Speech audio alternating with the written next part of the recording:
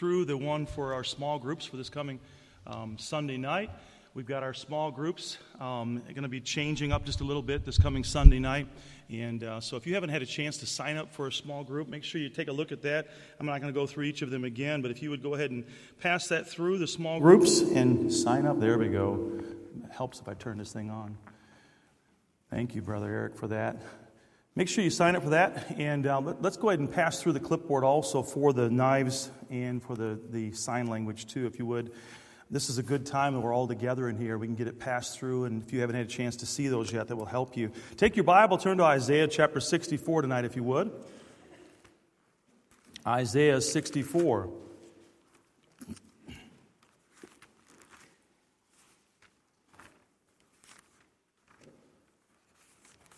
Last Sunday night, it seemed like it was a great night. We had a lot of new people that were there, a great turnout, and praise the Lord for that. It's great to see you there on Sunday night, and just to see, it was amazing, the turnout, the number of people that were there, and to see people raise their hands that trusted in Christ their Savior. We praise the Lord for that. Amen.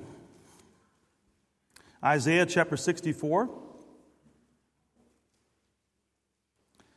We're going to read the whole chapter here in just a moment. We want to, once again, tonight, we're finishing up a kind of a mini-series. We've been looking at Isaiah, seeing God through the eyes of Isaiah, getting to know God from what Isaiah saw. God revealed himself to Isaiah.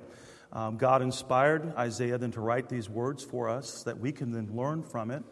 You could think of it like theology, learning about God from Isaiah, a great book to read to learn more about God. And we've just been pulling out some of the gems out of the book of Isaiah. And so I want to continue tonight as we look here in Isaiah chapter 64. Let's go ahead and read it. If you'll follow along there, I'll read aloud. Oh, that thou wouldest send the heavens, that thou wouldest come down, that the mountains might flow down at thy presence. As when the melting fire burneth, the fire causeth the waters to boil, to make thy name known to thine adversaries, that the nations may tremble at thy presence. When thou didst terrible things which we looked not for, thou camest down. The mountains flowed down at thy presence. For since the beginning of the world, men have not heard nor perceived by the ear, neither hath the eye seen, O God, beside thee, what he hath prepared for him that waiteth for him. Thou meetest him that rejoiceth and worketh righteousness, those that remember thee in thy ways. Behold, thou art wroth, for we have sinned in those his countenance, and we shall be saved. But we are all as an unclean thing, and all our righteousness are as filthy rags, and we all do fade as a leaf, and our iniquities, like the wind, have taken us away. And there is none that calleth upon thy name, that stirreth up himself to take a hold of thee. For thou hast hid thy face from us, and hast consumed us because of our iniquities. But now, O Lord, thou art our Father. We are the clay, and thou our potter, and we all are the work of thine hand. Be not wroth, very sore, O Lord, neither remember iniquity forever. Behold, see, we beseech thee, we are all thy people. Thy holy cities are a wilderness. Zion is a wilderness. Jerusalem is desolation. Our holy and our beautiful house where our fathers praised thee is burned up with fire, and all our pleasant things are laid waste. Wilt thou refrain thyself from these things, O Lord? Wilt thou hold thy peace and afflict us very sore?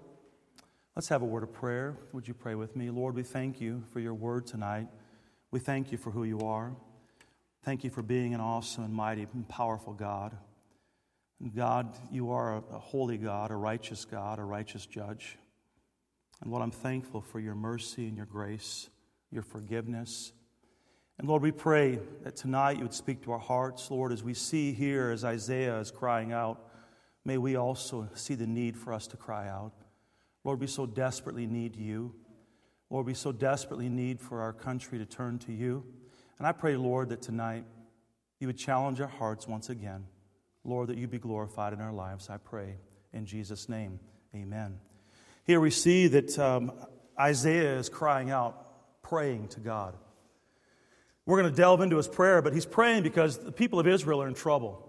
They're in a bad place. There's a lot of terrible things that are going on. It's lots of trouble. You ever been in lots of trouble? You ever been in a place where you got into, young people, you ever been in trouble at home where mom and dad were upset with you? You got maybe scolded, or maybe the Board of Education was applied, that did some training in your life. You know what I'm talking about. It kind of reminds me of a story I heard about these two boys. They were always getting in trouble. 8 and 10 years old, they were brothers. I mean, if there's anything that went bad inside the community, they always thought it was these two guys that were involved. I mean, they were always getting in trouble. Well, there was a pastor that was coming to town, and the mom heard about this pastor and how that he was really good with kids and being able to help them to understand how they should act and what they should do. And so she set up an appointment with the pastor, and as the boys came in, they were like what's going on here? Well, one of them sat down out in the lobby, and the other one went into the pastor's office. Well, that 8-year-old boy was the first one in there, and the minister sat him down, and he said to him with very strong gaze, looking at him in words, he says, "Where is God?" Little boy just sat there and looked at him and didn't know what to say. And so the minister raised his voice a little bit more sternly. He says, "Where is God?" Little boy just sat there, didn't say anything. He wouldn't respond. He was just standing there looking at the pastor. And finally, the pastor said it with very much volume and great authority. He said, "Where is God?"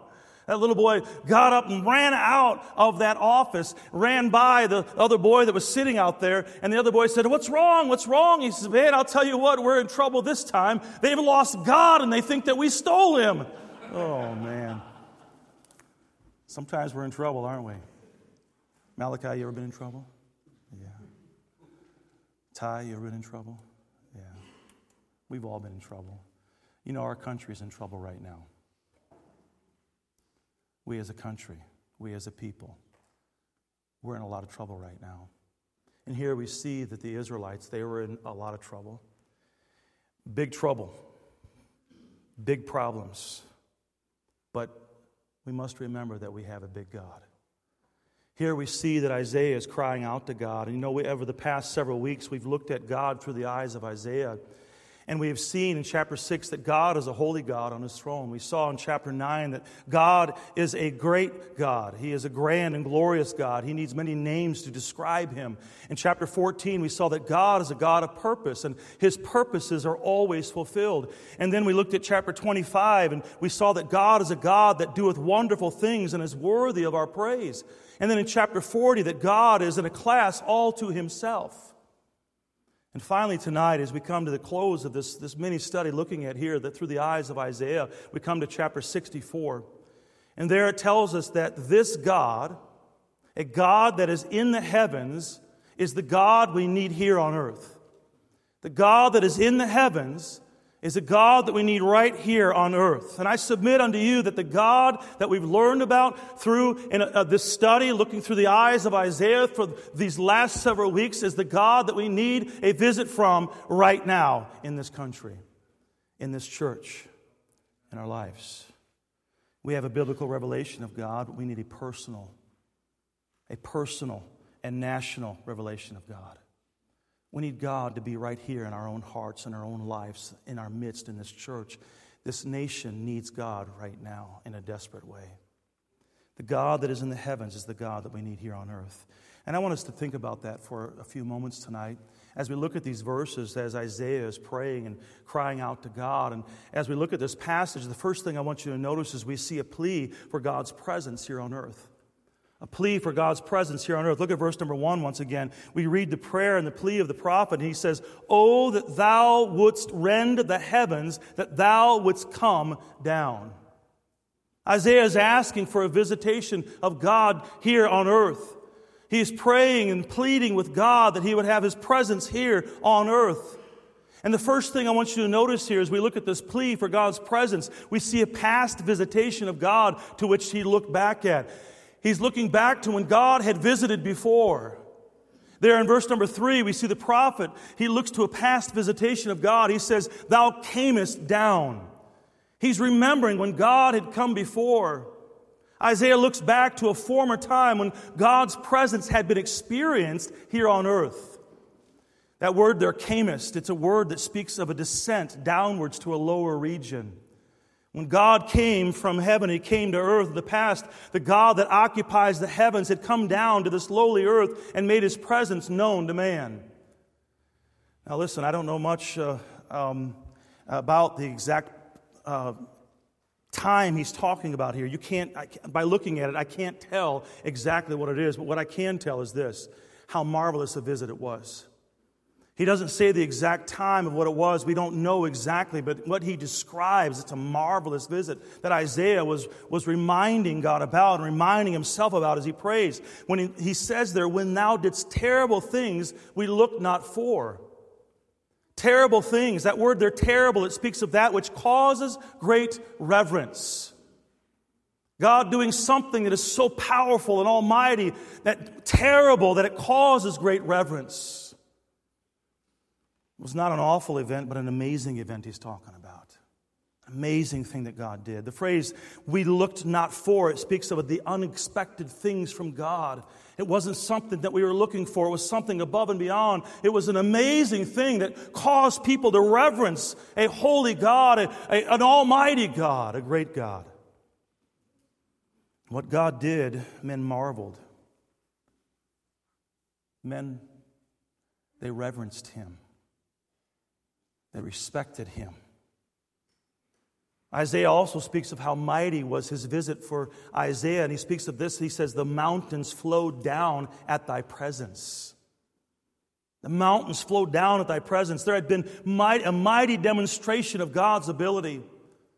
There was no question about the fact that God was there and people knew that God was working. You know, throughout history, there have been those special visitations of God.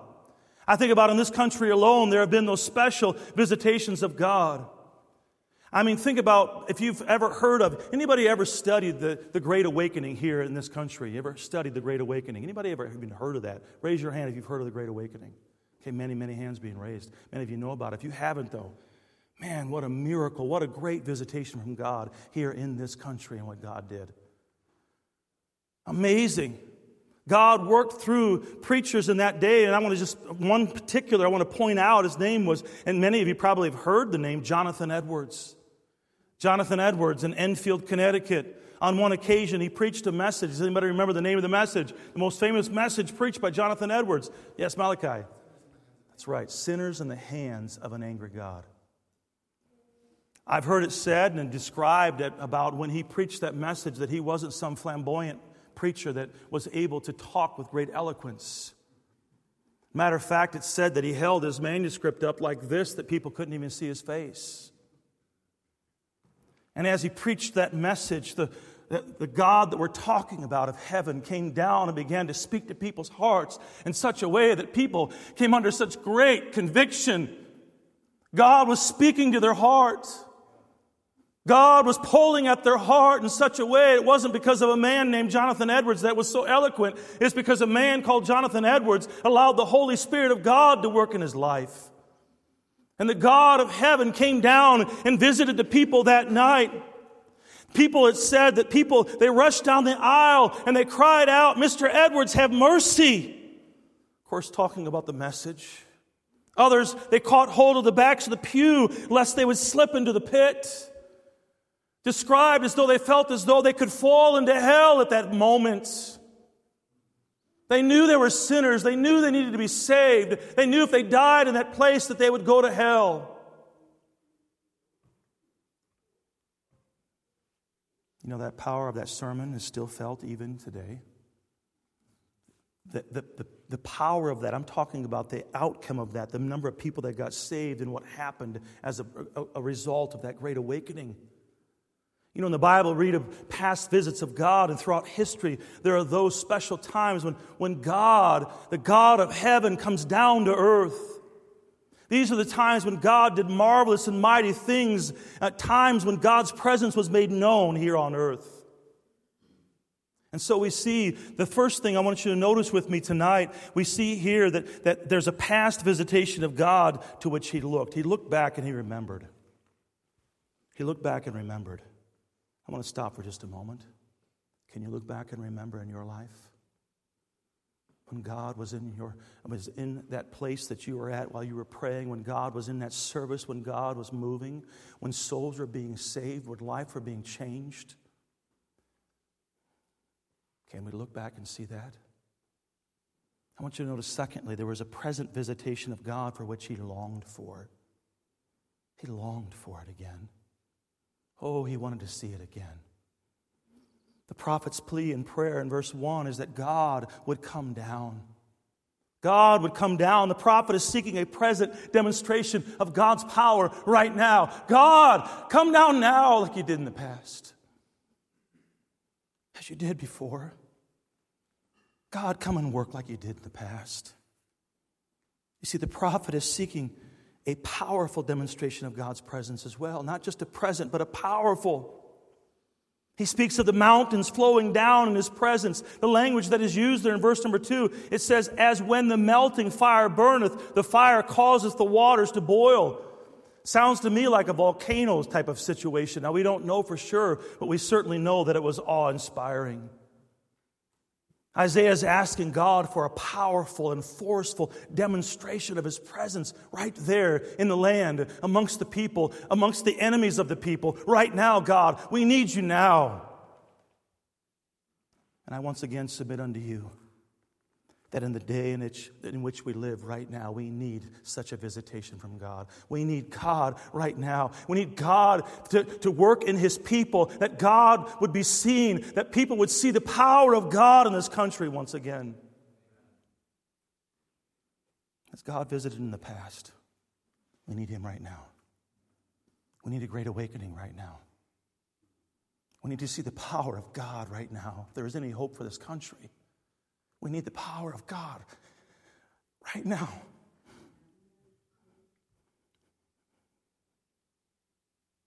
We see a plea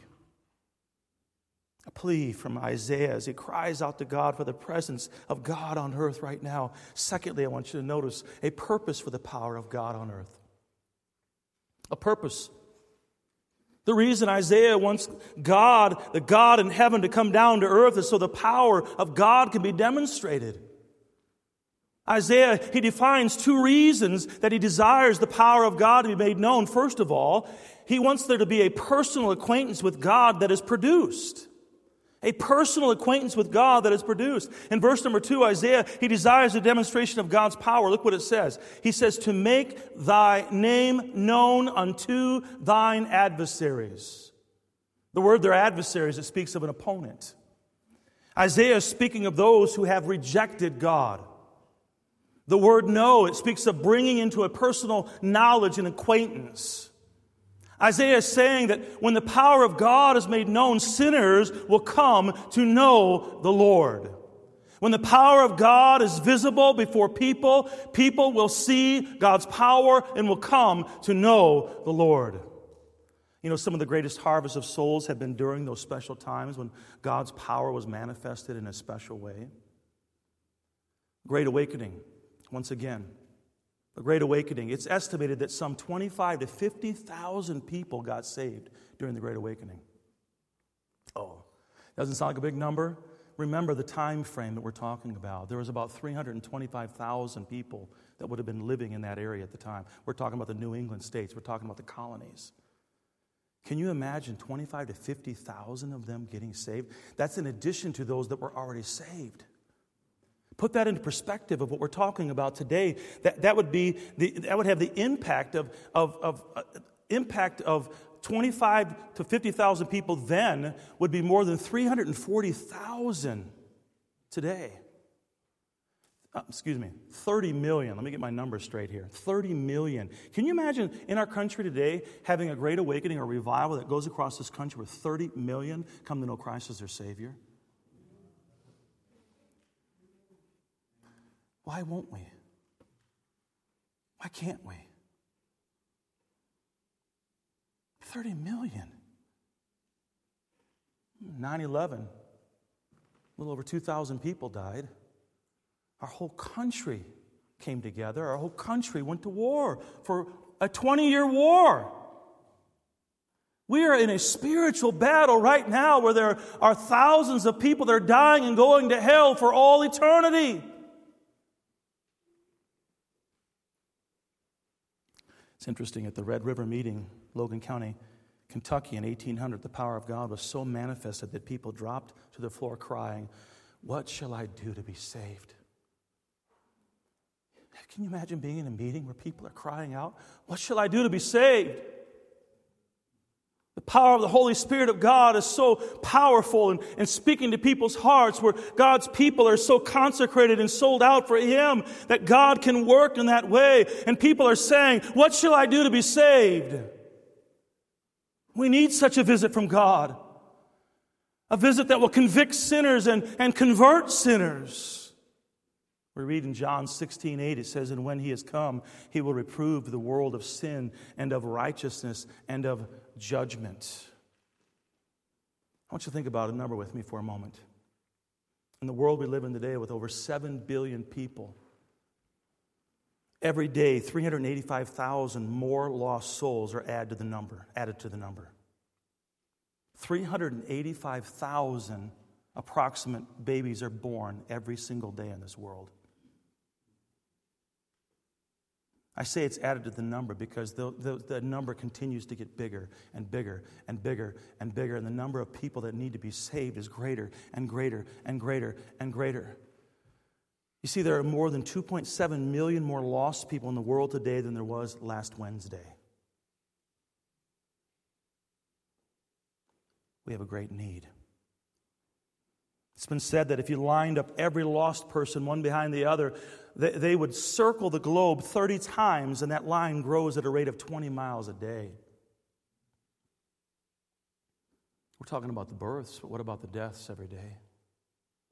People that are dying without Christ and going to a Christless eternity. And yes, that ought to burden our hearts. That ought to burden our hearts that people are dying. There's people that are lost on the way to hell. But the most important reason why we want to see people saved is for God's glory. Amen. Not about humanitarian aid. It's not about just saving a soul from hell. It's about doing what God wants to do and allowing God to do it through us. Seeing the power of God from heaven, the God from heaven coming down and working in a church like Lighthouse Baptist Church, and a person like Brian Blount. Fill your name in there. We need a visit from God. We need God to work mightily within us. We need God to come into this place where the Spirit of God is felt in this place because we are consecrated unto God. We are sold out unto God, and we are willing to pay the price. We need it.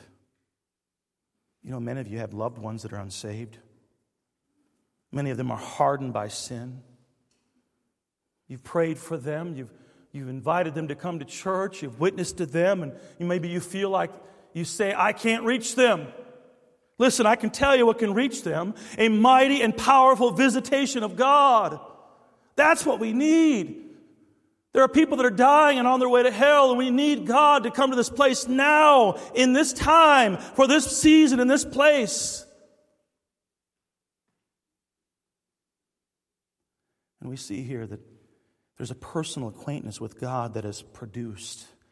A purpose in the power of God on earth. He's asking that it be a personal thing, but you know it's more than just that. If we see this happen in the personal level, we see people get saved, we see people's lives transformed. We see the second thing that we see Isaiah praying about. We see a national reverence for God that is produced as well.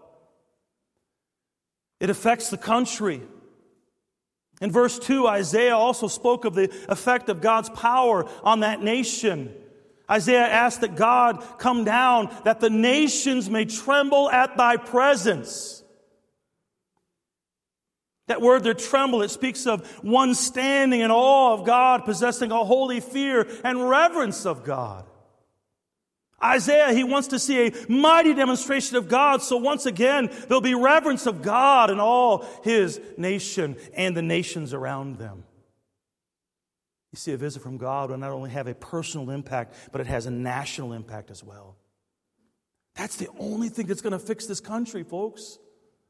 The only hope for the future of this country is what we're talking about tonight. The only hope for our community is that God would come down from heaven and speak to people's hearts. And listen, God does it through His people. You know, history has shown that those special visits from God, they have not only had a spiritual impact on churches, but they have had a national impact as well. The impact that it's had on this country, that Great Awakening had a huge impact on the course of the future for this country. You go back and study it. There was a time when the country turned away from God. When that Great Awakening happened, it was a time when there was a whole lot of terrible things that were happening in this country. You go back and research it, look at it. We think that we have, godly forefathers, and yes, we did, but there was a time when the next generation came and they turned away from God, and there needed to be a revival happening in this country. But as a result of that Great Awakening, it got the country back in line with where it needed to be. That's exactly where we're at today. We need to get back to God. And we need to know that God can send revival to this country. Let me just share with you about the Welsh revival. If you've ever done any study about revivals, listen about the Welsh revival. Not only were there more than 100,000 saved within a year's time, but also the whole of Wales was affected. It changed everything about Wales. There was a writer that wrote about the Welsh revival, and he said this. He says, the whole of Wales was now affected. Hardened unbelievers were gloriously converted. Drunkards, thieves, and gamblers were transformed. Confessions of awful sins were heard on every side. Old debts were paid. Miners prayed together before beginning their shifts in the coal mines. Pit ponies, unused to the new kindness and clean language without the unusual kicks and curses, almost stopped working until they got adjusted. Courts had few cases to try. Dance halls and pubs were empty. But the prayer meetings, the crowds were huge. People were praying. Listen, nothing will change the moral climate of a nation any more or any faster than a visit from God. That's what we need in this country. We need God to visit this country, God to visit us, God to work through us. Listen, there is nothing we need greater in America than a visit from God. Never in the history of America have we slipped so low as we are right now. Never. We need a visit from God. We're God's people. We're called by His name. We have the Holy Spirit of God within us. The almighty, powerful God wanting to work through us. We call ourselves a Christian nation. We may call ourselves a Christian nation, but listen, I'll tell you what, we're getting further and further away from what that truly means. I think about a prayer that Paul Harvey shared on one of his broadcasts. The response to this broadcast was bigger than any other broadcast he ever had, if you remember Paul Harvey. But I want to share it with you. It was a pastor, his name was Joe Wright. He was asked to open the new sessions of the Kansas Senate. Everyone was expecting the usual generalities, going to get up and say a nice prayer, and then sit down and move on, right? That's not what happened this day. He got up, and this is his prayer. Listen to what he said as he prayed. He said, Heavenly Father, we come before you today to ask your forgiveness and to seek your direction and guidance. We know your word says, woe to those who call evil good, but that's exactly what we've done. We've lost our spiritual equilibrium. We've reversed our values. We confess that we have ridiculed the absolute truth of your word and called it pluralism. We have worshiped other gods and called it multiculturalism. We have endorsed perversion and called it alternative lifestyle. We have exploited the poor and called it lottery. We have rewarded laziness and called it welfare. We have killed our unborn and called it choice. We have shot abortionists and called it justifiable. We have neglected to discipline our children and called it building self-esteem. We have abused power and called it politics. We have coveted our neighbors' possessions and called it ambition. We have polluted the air with profanity and pornography and called it freedom of expression. We have ridiculed the time-honored values of our forefathers and called it enlightenment. Search us, O God, and know our hearts today. Cleanse us from every sin and set us free. Guide and bless these men and women who have been sent to direct us to the center of your will. I ask in the name of your Son, the living Savior, Jesus Christ. Amen. What a powerful prayer. Well, there were a number of legislatures that got up and walked out during that prayer and protest. But I can say this today, that Joe Wright, he was right. He was absolutely right in what he was praying. America, we so desperately need a visit from God. We need for God to mightily demonstrate His power that we need to have in our life, a personal power that God would show in our life, that it would impact our nation, that the nation would reverence God as a result of the power that is seen in the Christian life. And the sad truth is today, what is so sad is that those that are unbelievers, they look to Christians and they say, we don't want what they have. They're no different. Matter of fact, they're worse than. It ought not be that way. It ought not be that way. We need to understand the only thing that can save America from the moral plunge that she has taken in the past few years is to restore a reverence for God in this country. And it's a mighty visit from God is what's going to restore that. And it's going to happen as a result of God working within our life. That's one way that it will. That's the way I desire it. That's the way I pray it. But you know God can reveal His mighty power in other ways as well. God can bring down judgment, and He has been. All you got to do is open your eyes, folks. They try to explain it away. I just heard our president this week talking about global warming. Climate change is what's causing these problems. Hey, listen, is it perhaps that God is judging this country? Don't blame it on global warming. We want to talk about warming, talk about hell, and hell is real. Amen. Talk about what people are doing and how people are denying God, how people are spitting at God, how people are refusing to believe God, how people don't care what God says. Yes, our country needs a revival. The only hope for America is for God to come down and God to show His power through His people.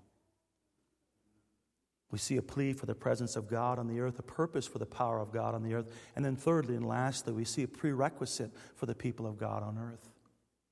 A prerequisite. Isaiah's plea and prayer is for God to come down. God, come down, do it again. God, you did it in the past, do it again. You know, as in our day, there was a great need for God to come down, but Isaiah recognizes why God has not come down. God hadn't come down yet. And he recognizes why. There's a reason why. He puts the fault on the people of God. Look at verse number 7. Notice what he says. He says, thou hast hid thy face from who? Us. Us. The us that he's speaking of here is the people of God. You're hiding your face from us, God. The people of God are to blame, he says. God's not coming down because of His own people. And I want you to notice two reasons Isaiah gives for God not coming down. Number one, the sins of the people of God. Look at verse number 6. But we are all as an unclean thing, and all our righteousness are as filthy rags. And we all do fade as a leaf, and our iniquities, like the wind, have taken us away. Strong words. Strong words. They're going through the motions. They're doing their acts of religion. But it's nothing but filthy rags. Nothing but filthy rags. It's weak. There's no power. It fades as a leaf. Iniquities have taken us away. The power is no longer there. The power of God is no longer there with the people of God. In verse 7 we read it, it's because of our iniquities, he says. The God that we have seen and considered over the past few weeks is still the same God today as He was then. There is nothing that has changed about Him. He is as much the God that Isaiah saw and described today as He was then. Hey, listen, the problem is not with God. The problem is with His people. It is our sins that prevent God from visiting us. It falls on our shoulders. R.A. Torrey, he once said this. He says, I can give a prescription that will bring a revival to any church or community or any city on earth. The first thing he said was this: let a few Christians, they need not be many, get thoroughly right with God themselves. This is the prime essential. If this is not done, the rest that I'm going to say will come to nothing. That's where it starts. A few Christians getting thoroughly right with God. You see, God's people must confess their sins if we are going to have a visit from God, if we're going to see the power of God in this place. We must confront our sins. We must confess our sins. We must be cleansed of our sins. A.W. Tozer, he gave a prescription for revival and it included these words. He said, do a thorough job of repenting. Hasty repentance means a shallow spiritual experience. Let godly sorrow do her healing work. Godly sorrow. It's not about just coming to an altar and praying a prayer, getting right back up the same way you were, and going back to the same pit you were in. It's about repentance. It's being sorrowful for what you've done and asking God to forgive you, seeing sin for what it is, what it's caused, what it does. Naming sin as God names it, seeing it as God sees it. You see, it's our wretched habit of tolerating sin that keeps us in our half-dead condition. So many Christians today are half dead because they're living in sin. So the first reason why we see that the prerequisite for the people of God on earth to see God come, the number one reason is because of the sin of the people. That's why He hadn't come yet. The second thing we see there in verse number 7 is the silence of the people of God. The silence. Look at verse 7. And there is none that calleth upon thy name, that stirreth up himself to take hold of thee. The country is being destroyed. Judgment is coming. And the Israelites won't even cry out to God for help. They're silent. They're not only living in iniquity, but they're also living in indifference. They don't even care.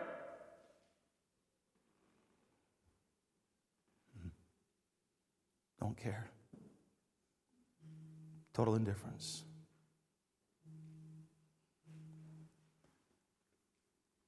Do we care?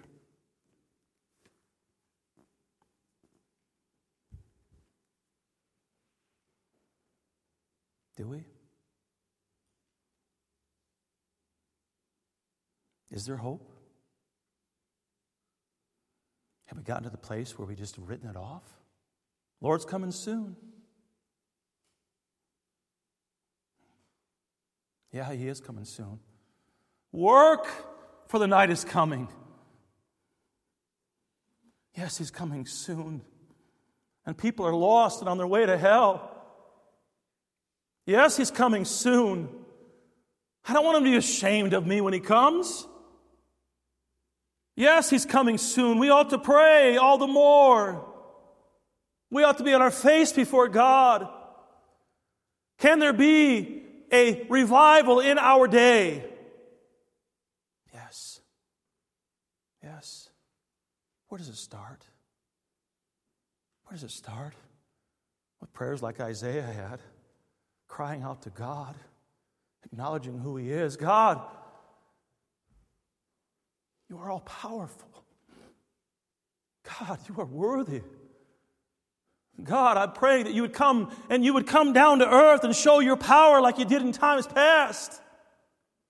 God, would You send revival like You did there at that Welch revival? God, would You send a revival like at the Great Awakening when the Holy Spirit of God moved with such power that people were moved? He's the same today as He was then. He hasn't changed. You think it's God's will that the people be saved? You think it'd be God's will that there be revival in this land?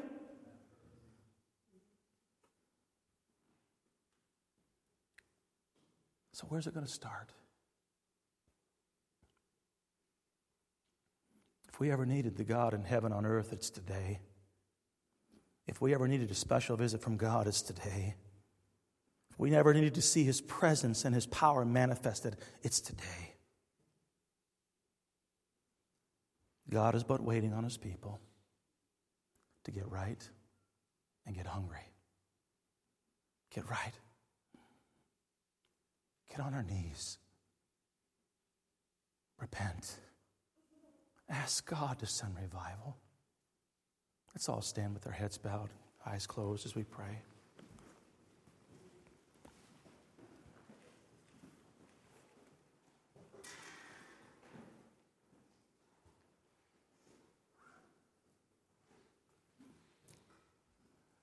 God, we pray.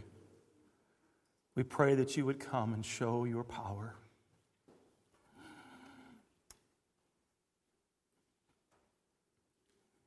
Lord, we need you.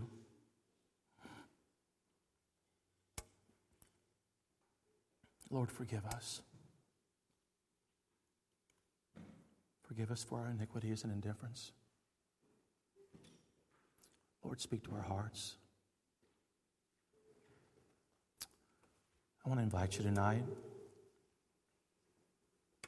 Would you pray? Would you pray that God would begin revival with you? Would you just give your life to the Lord and say, Lord, use me? Lord, I want your power. Lord, I want to see souls saved. Lord, I want to be used as a vessel. You are the potter. Lord, take me. Use me. Would you pray for revival?